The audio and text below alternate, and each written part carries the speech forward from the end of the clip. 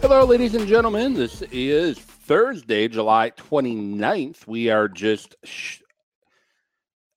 very close to the MLB trade deadline. And just a week ago, I was bringing you Talking Sports with Evan, with Tristan Thomas, talking about the Milwaukee Bucks NBA championship, which, wow, even a week later, it still feels amazing and incredible to say. 2021 NBA champion, Milwaukee Bucks. So, not going to be a Bucks theme show here today, though. Just had to get that out there. And going to be, lots of Packer chatter today. NFL training camps kicking off across the NFL. Packers starting yesterday with Aaron Rodgers returning to Green Bay on time, which, not to, toot my own horn, which I usually don't. I had been saying during this whole situation that Rodgers would be returning, showing up for training camp on time. I just had a feeling that he would, and I'm going to get into why I felt that way in a little bit. Randall Cobb is coming home. Talk about my thoughts there. And Packers also sign a offensive lineman as well. I'm going to kind of talk about what that means, too, with Dennis Kelly coming to Green Bay. So I know some people automatically assume it means Bakhtiari probably won't be ready for week one. I have some other things that I feel that could mean as well, which I'll get to momentarily, too. So also, as I mentioned, coming into the show, the MLB trade deadline is just, 3 o'clock Central Time tomorrow. And the Brewers have already made one move. What do I envision the Brewers doing between now and the end of the trade deadline? I'm going to talk about that a little bit as well. So you can also welcome to comment. You can comment regardless if you're watching this on Facebook or on Twitter. You can make a comment, any questions, any comments you want to share. Aaron Rodgers, are you, excited that Rodgers is back? Are you tired of the drama? Let me know your thoughts. You can post a comment and let me know what you think. But before I do dive into the Packers and training camp, which is going to be the main focus of this show, I want to kind of touch base on the Brewers first. So the Brewers yesterday traded for Eduardo Escobar, utility, an all-star utility infielder, and just gives the Brewers even better defense and gives them more pop behind the plate, with the bat as well. He's a switch hitting, multi-dimensional player. He can play short, third, second base. He can play left field. Pretty much the only position he has not played in his baseball career is first base, which he'll also be playing first base for Milwaukee. So I guess you can say he's played every position possible for the Brewers. Well, when he plays first base for the Brewers, he's a veteran. He hasn't really been in a deep playoff run before, but he offers you power. He offers you really strong defense, and gives you more versatility in this Brewers everyday lineup, which with the starting pitching and the defense, this is a team that come playoff time can hold their own against anybody. But you do want some extra pop in the lineup, hence Escobar. Rowdy, he's been adding some nice pop to the lineup. I know he hit 3 home runs last weekend. He's a guy that has earned playing pretty much every day at this point. When they got him from Toronto, didn't really know what he had. Doesn't hit really well, but he's definitely been hitting much better at AmFam Field and for the Milwaukee Brewers. The Brewers, as of right now, the way the Brewers are shaped up, I truly believe this is a team that can compete with anybody in the National League. Starting pitching, although it's young, I think they can definitely hold their own against the likes of the Dodgers, the Giants, and the Padres. We've seen them against the Padres and the Dodgers this year, and the Brewers have a winning record against those two teams. The only team they haven't played yet in the West is the Giants, and that series is coming up soon against the NL East. They held their own against the Mets. They had a chance to win that series easily against the Mets. There was some late game issues that got in the Brewers' way against the New York Mets. The Braves are a team that's been struggling. The Reds, their offense is really good, but their bullpen and their pitching is subpar. I know the Reds have done a lot to try to improve going into the deadline, but I think the Brewers have a 7.5 game lead over the Reds going into tonight. The Cubs are having a fire sale, and the Cardinals, if they can get hot, they're a team to be concerned about. But in the NL, I feel the Brewers, as they look right now, can hold their own against any team in the NL. Offensively, Willy Adames has been a godsend since coming. Colton Wong, when healthy, has done great. He gets base hits after base hits. He's a double machine. Luis Urias has added some pop, which kind of surprises me a little bit. I didn't think he would be such the home run hitter, but Urias has added some nice pop to the lineup. Nevaez and Garcia have been really good power hitters. The big thing is they need more consistency on offense, and a lot of that needs to come from a guy who's on the IL for COVID right now, is Christian Yelich. He has just been struggling since last year. Not really sure what the issue is with Christian Yelich. I don't know if it's physical. I don't know if it's mental. I don't know. And it's something that I hope Yelich during this time away, dealing with his illness, I hope he doesn't have any complications from COVID. But I hope it's something that Yelich can figure out, because if Yelich, he doesn't have to return to me. He doesn't have to return back to his MVP self.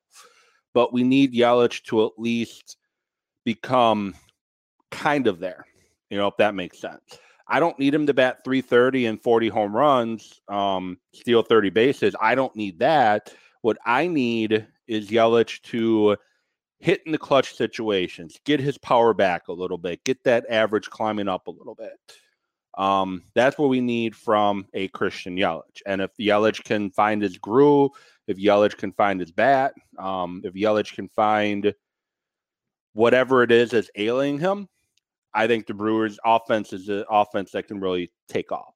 What do the Brewers still need between now and the end of the trade deadline? Well, to me, what I would like to see the Brewers do is improve the bullpen. And there's one of two ways that the Brewers can improve the bullpen.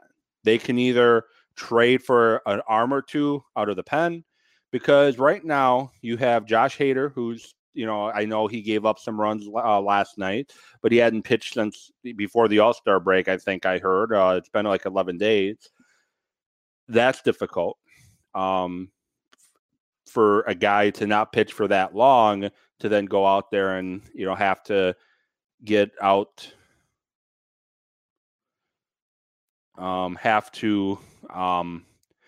get those 3 outs. And I paused for a minute because some breaking baseball news. A few hours ago, it looked like we're going to see Scherzer going to the Padres, but now it's looking like him and Trey Turner are looking like they could be going to the Dodgers instead. So doesn't change what I said. I still think the Brewers can hold their own against any team in the NL, even if the Dodgers do get those two. It just makes things a little tougher. But going back to what I was saying, you have Hader, you have Devin Williams, who has looked to slowly be getting back to what he was last year as a reliever. He's coming back from a shoulder issue. Not quite the same Devin Williams, but overall he's starting to come back. Boxberger has been pretty good for the most part. Some hiccups here and there. But then you have Cousins, Sanchez, unproven guys, pitching great, but unproven. Suter, good arm out of the pen, especially if you use him correctly. You don't want to use him really in high leverage situations. If it's a 1-run, 2-run game, if it's 4 or 5-run game, one way or the other, that's where Suter is best. He's going to not give up that lead. But he just needs to get more consistent. So what you need, to me, is another arm or two out of that pen to kind of stabilize that bullpen a little bit, because to me that is the one weakness the Brewers have in pitching. But one of two ways they can improve pitching, the bullpen. They can, as I mentioned, trade for a bullpen arm or two. Improve the bullpen that way. Or they can trade for a starter, trade for a starting pitcher. And I know a lot of you were thinking, why are you going to trade for a starting pitcher? You have one of the best rotations in baseball in Corbin Burnes and Brandon Woodruff, Freddie Peralta, Adrian Houser, who doesn't get the recognition or the respect that he should. And then you have Lauer and Anderson, who are pitching pretty well too. So why would you trade for a starting pitcher? Couple reasons why you can trade for a starting pitcher. Anderson, Lauer, you can improve from those two. Also, you trade for another starting pitcher, you can put Houser, Lauer, or Anderson into the pen. And then you can also piggyback one of those three with Freddie Peralta, which you did on last Friday against the White Sox, where Peralta started. Then Houser came in after about, I think, 50 pitches, I want to say. So you can piggyback like that. Houser, Anderson are better first time through the lineup. When they have to go through a second or third time, that's when teams start to get hits on them. So you put one of those two or both in the pen, now you're limiting how many batters they face in an appearance. Houser has had success in the bullpen in the past. He was a bullpen guy before moving into the starting rotation. So it's not going to be that out of the ordinary for Adrian Houser to pitch out of the pen.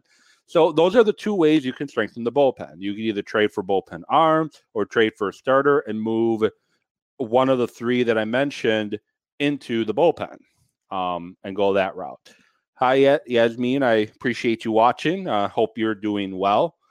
But we'll see what the Brewers do between now and the trade deadline tomorrow. So that's where I'm at with the Brewers. So supposed to be Packers show tonight with training camp starting. I will be doing an NFL season preview show in the next either next week or the week after. I'm in the process of finalizing my my prep work for it. But lots of things going on in Green Bay, and we all saw since February or since January, Aaron Rodgers seemingly unhappy with his current position with the Green Bay Packers. A lot of people have said it was a media made-up story to try to stir drama, but in reality, there was truth, and there is truth to the tension between the Packers and Aaron Rodgers. Yes, Rodgers threw some shade at the media during his media availability yesterday, which I'll get into momentarily. But just by what he said, he's acknowledging there was a rift between the Packers and him. He flat out acknowledged it yesterday. And I also have, I think, somebody who it's probably more directed towards than either Gutekunst or Murphy. I'll get to that momentarily as well. So first, backtrack to Rodgers, who Adam Scheffler officially dropped the atom bomb at the NFL draft that he didn't want to play for the Packers again. Jason Weldy from ESPN Wisconsin had been dropping breadcrumbs about the possible rift, and Schefter finally dropped the bomb before it got out from somebody else that there was an issue between the two sides. It all started when Paul Allen of the Vikings, play-by-play guy, when he came out and said that the 49ers were making an offer for Aaron Rodgers. That is when Scheffler dropped the bomb and ran with the story, and the rest, as they say, is history. And I've been adamant all along. As I said, I'm not one to pat myself on the back. I'm not one to toot my own horn. But I'm one that's been adamant all along that Aaron Rodgers would show up to training camp on time. And here's why. So if the Packers were going to trade Aaron Rodgers, they would have done so at the NFL draft. That is when they would have traded him. That is where they would have got the most value for him. But unfortunately, with the way the contract was set up, If they traded him, then they were going to take a very serious cap hit with a lot of dead money. So they couldn't trade him necessarily till after June 1st. So they're kind of stuck in a rock and a hard place if they were in fact trying to move him. The problem with moving Rodgers then, come June 1st, yeah, you're going to get a haul for Aaron Rodgers returning to you. But the problem you run into is the team you're trading with is likely a playoff team. So, yes, you might get multiple first-round picks. You might get multiple first-round picks, a second, whatever. But they're now likely going to be a playoff team. And the benefit of drafting potentially in the top 10 isn't there. Yeah, there's a counter argument that if the Packers move Aaron Rodgers, they're likely going to be drafting in the top 10 themselves, and they can use some of those picks as ammo to move up if they want to. But the Packers roster is better than people want to give them credit for. Brian Gutekunst, he has put together a very good NFL roster. There is a quote that he had said earlier in his press conference today is it's going to be hard to make our football team. The reason it's going to be hard to make the football team because there is a lot of talented players on this football team. Towards the tail end of Ted Thompson, and, rest in peace, Ted. I don't mean this as a shot on Ted, but towards the tail end of Ted Thompson's tenure as general manager of the Packers, the bottom portion of the roster was not very good. He depended a lot on rookie free agents and undrafted guys to shape up the 50, 51, 52, 53 spot on the 53-man roster. There wasn't a lot of depth. That's why Ladarius Gunter, is chasing around Julio Jones in the NFC Championship game back in 2016 because there is no depth. When your starters got hurt, there's no depth to play anymore because the bottom of your roster is bad. So if the Packers were to move Rodgers, the talent on the team is still good enough that they're probably going to hover around 500. I know it sounds crazy because we've seen what happened with the Packers prior to, when Rodgers has been hurt in the past. But overall, they're a 500 team, I feel, without him. And Todd, you're completely right. Rodgers didn't have any leverage. He could have retired or sat out or played for the Packers. That was it. And that's the point I'm going to get to. That's why I've been saying that Rodgers is going to be a Packer all along. They didn't trade him at the draft. They're not going to trade him June 1st. They had no intentions of trading him. So basically, it's either you play for us, you show up at training camp, you play for us, or you sit out. Those are your two choices. We're not trading you. And that's basically why I strongly felt that come July, Rodgers would be in training camp practicing as your starting quarterback for the Green Bay Packers. As Todd, you're right. He had no leverage.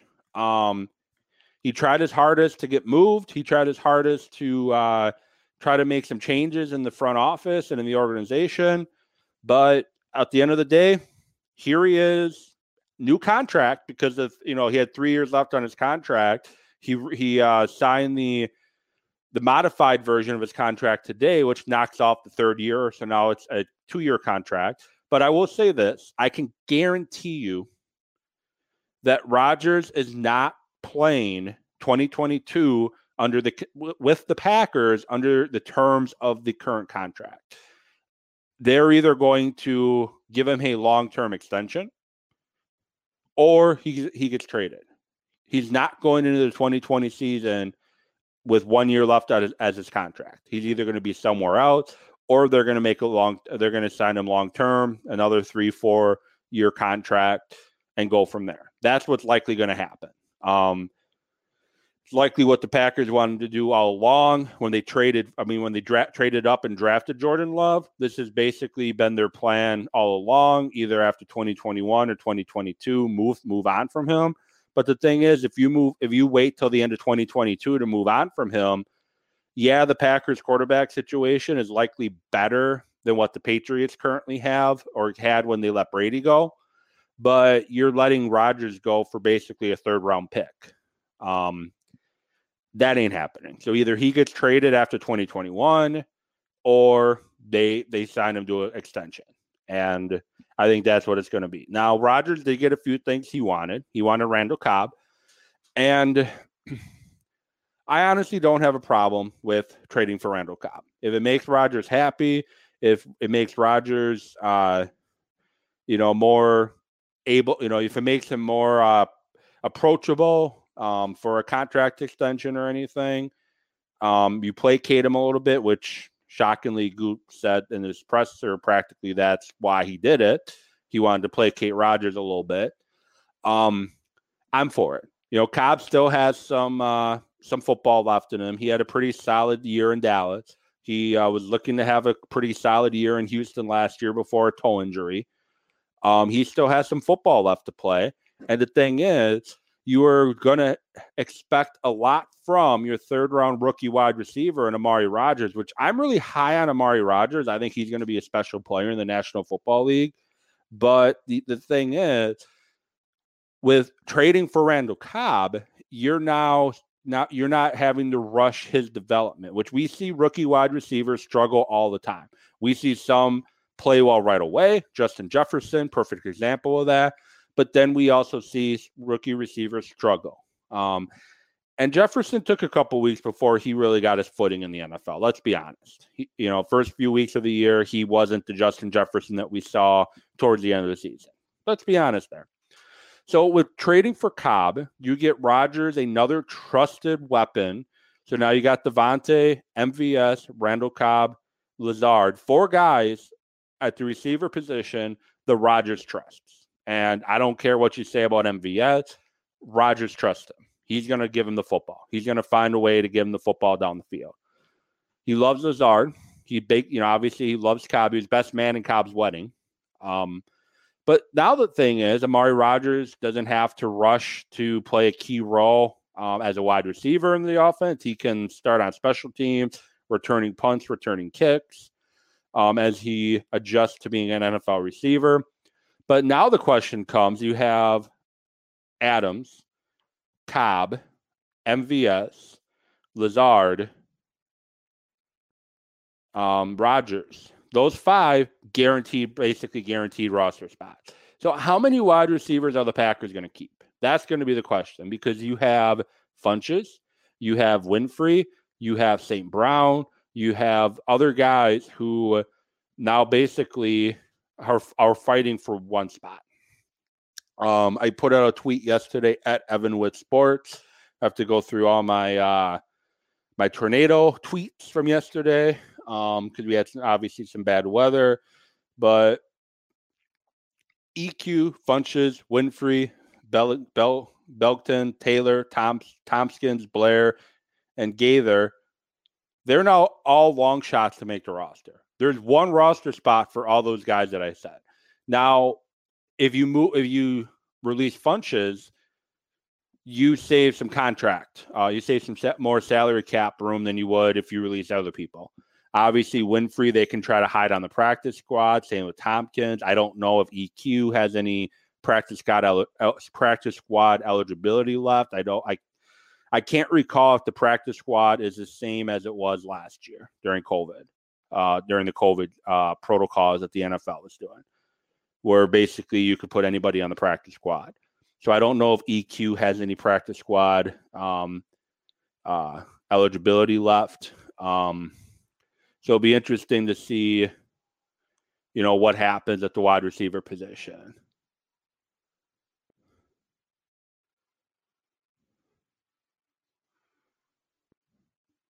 And Todd, you're exactly right again, too. You're right. It takes some time for receivers to earn Rodgers' trust.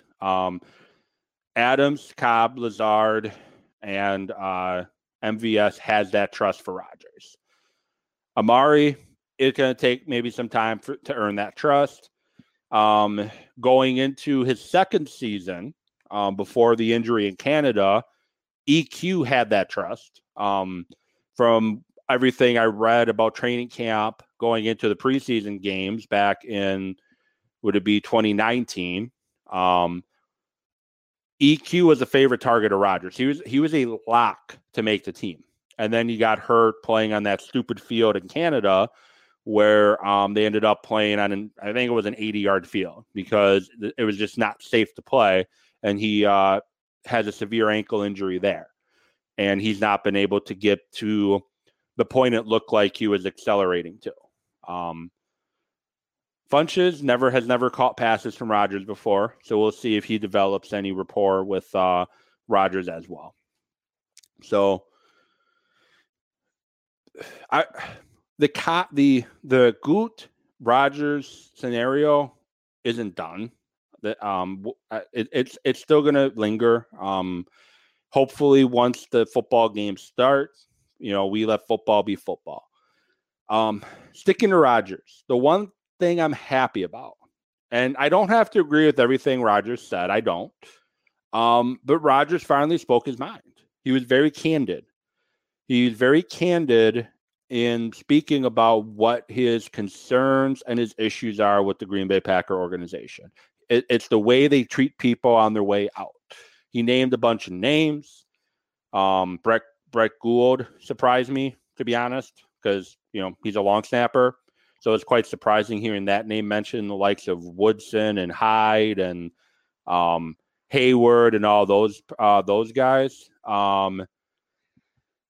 But Rodgers wants a voice, and I don't know how much, Todd. I don't know how much say Rodgers is going to have in the wide receiver roster cuts. I do know that the 5 are pretty much locked, and if they keep 6 or 7, which they typically do, it leaves a 1 or 2 spots for at least 8 guys. So you have 8 guys competing for 1 or 2 spots. So I don't know exactly what say he's going to have. But this is why I think part of Rodgers' issue isn't necessarily only directed at Goot. Majority of the players Rodgers named, they moved on from under Ted Thompson. Meaning there's a money guy, the guy who writes the contracts, the guy who negotiates the contract, Russ Ball. I honestly think that's who Rodgers is a little unhappy with, because Russ Ball, and I think he had a lot more power than people realize towards the end of Ted Thompson's reign in Green Bay, because Thompson, I don't think, was fit for the job.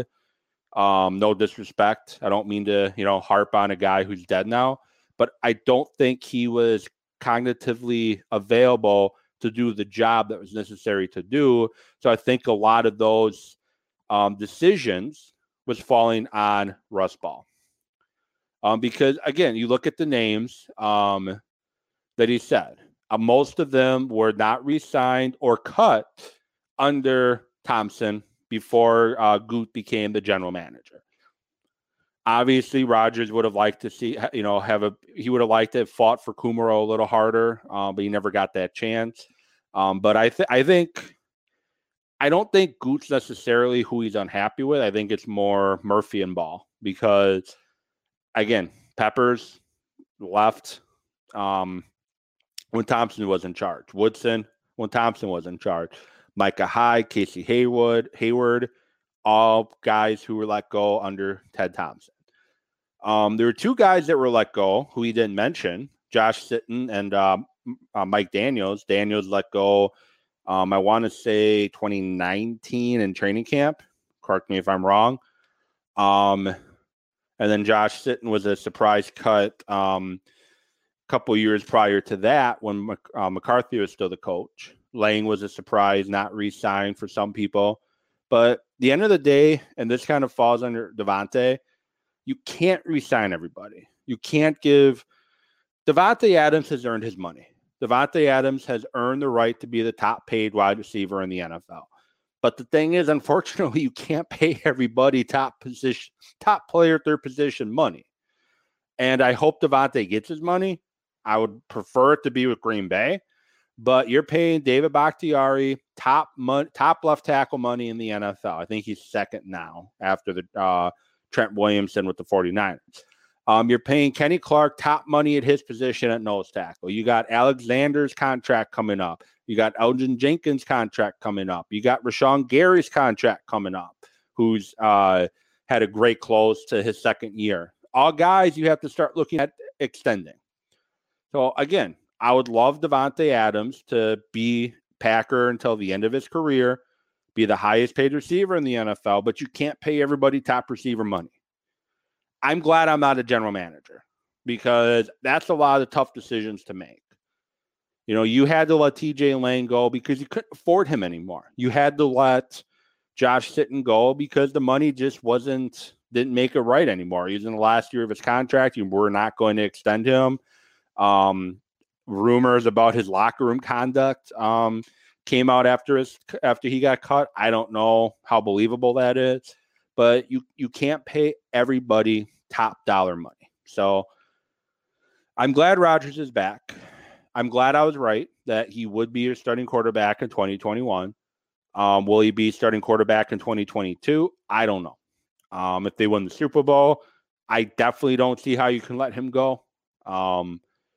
But I also don't see them going into 2022 playing him 1 year left on his roster, on his contract. I don't see that happening either. So that's why I said either he gets traded at the end of 2021 or he gets extended, because the Packers are going to want say on where he goes, a la any team in the AFC. I'm sure NFC Central teams are off limits. I'm sure 49ers are off limits. I'm sure, like Seattle's off limits. But I would probably be safe to say every team in the AFC is fair game if they want to trade for Rodgers. I don't know how much input Rodgers is going to have if the Packers do decide to trade him on where they trade him to. But I will say it's going to be a team in the AFC. That's all I know. They're going to want some control on what they get back for Rodgers if they do move on from him. So moving on there, now to kind of touch training camp a little bit and the Packers move. So aside from trading for Randall Cobb, which ended up being a 6th round pick and the Texans paying him $3 million of his salary, they also signed offensive tackle Dennis Kelly. He's a guy that is not allowed to sack in over 1,000 snaps. Great get. He's a guy, from what I've read too, the Packers have had their eye on him for quite a while, but with the lack of money and what the current demand was, it wasn't in their market to make that move. But now with Rodgers' restructured contract and some other small moves they've made, they're able to bring in Dennis Kelly. And bringing in Dennis Kelly, it's a safety net move in case, obviously, David Bakhtiari is not ready to go week 1. But it's also an upgrade, and Billy Turner played outstanding last year. Great, really good season from Billy Turner, but it's also an upgrade at right tackle. And here's what I think happens. If Josh Myers, the rookie center from Ohio State, can win that starting center job, and David Bakhtiari is able to play week 1, my bet, their starting offensive line going into week 1, Bakhtiari, Jenkins, Myers, Turner, Kelly. I think Lucas Patrick, who I think he's a great dude. He does his hardest. He tries his hardest. But Lucas Patrick is going to be a training camp casualty. He will be cut during training camp, I feel. If Bakhtiari is ready to go week 1. John Runyon showed that he can hold his own in having to play during injuries. They've invested a lot over the course of the last 2 drafts on interior offensive linemen. Patrick's making pretty good money.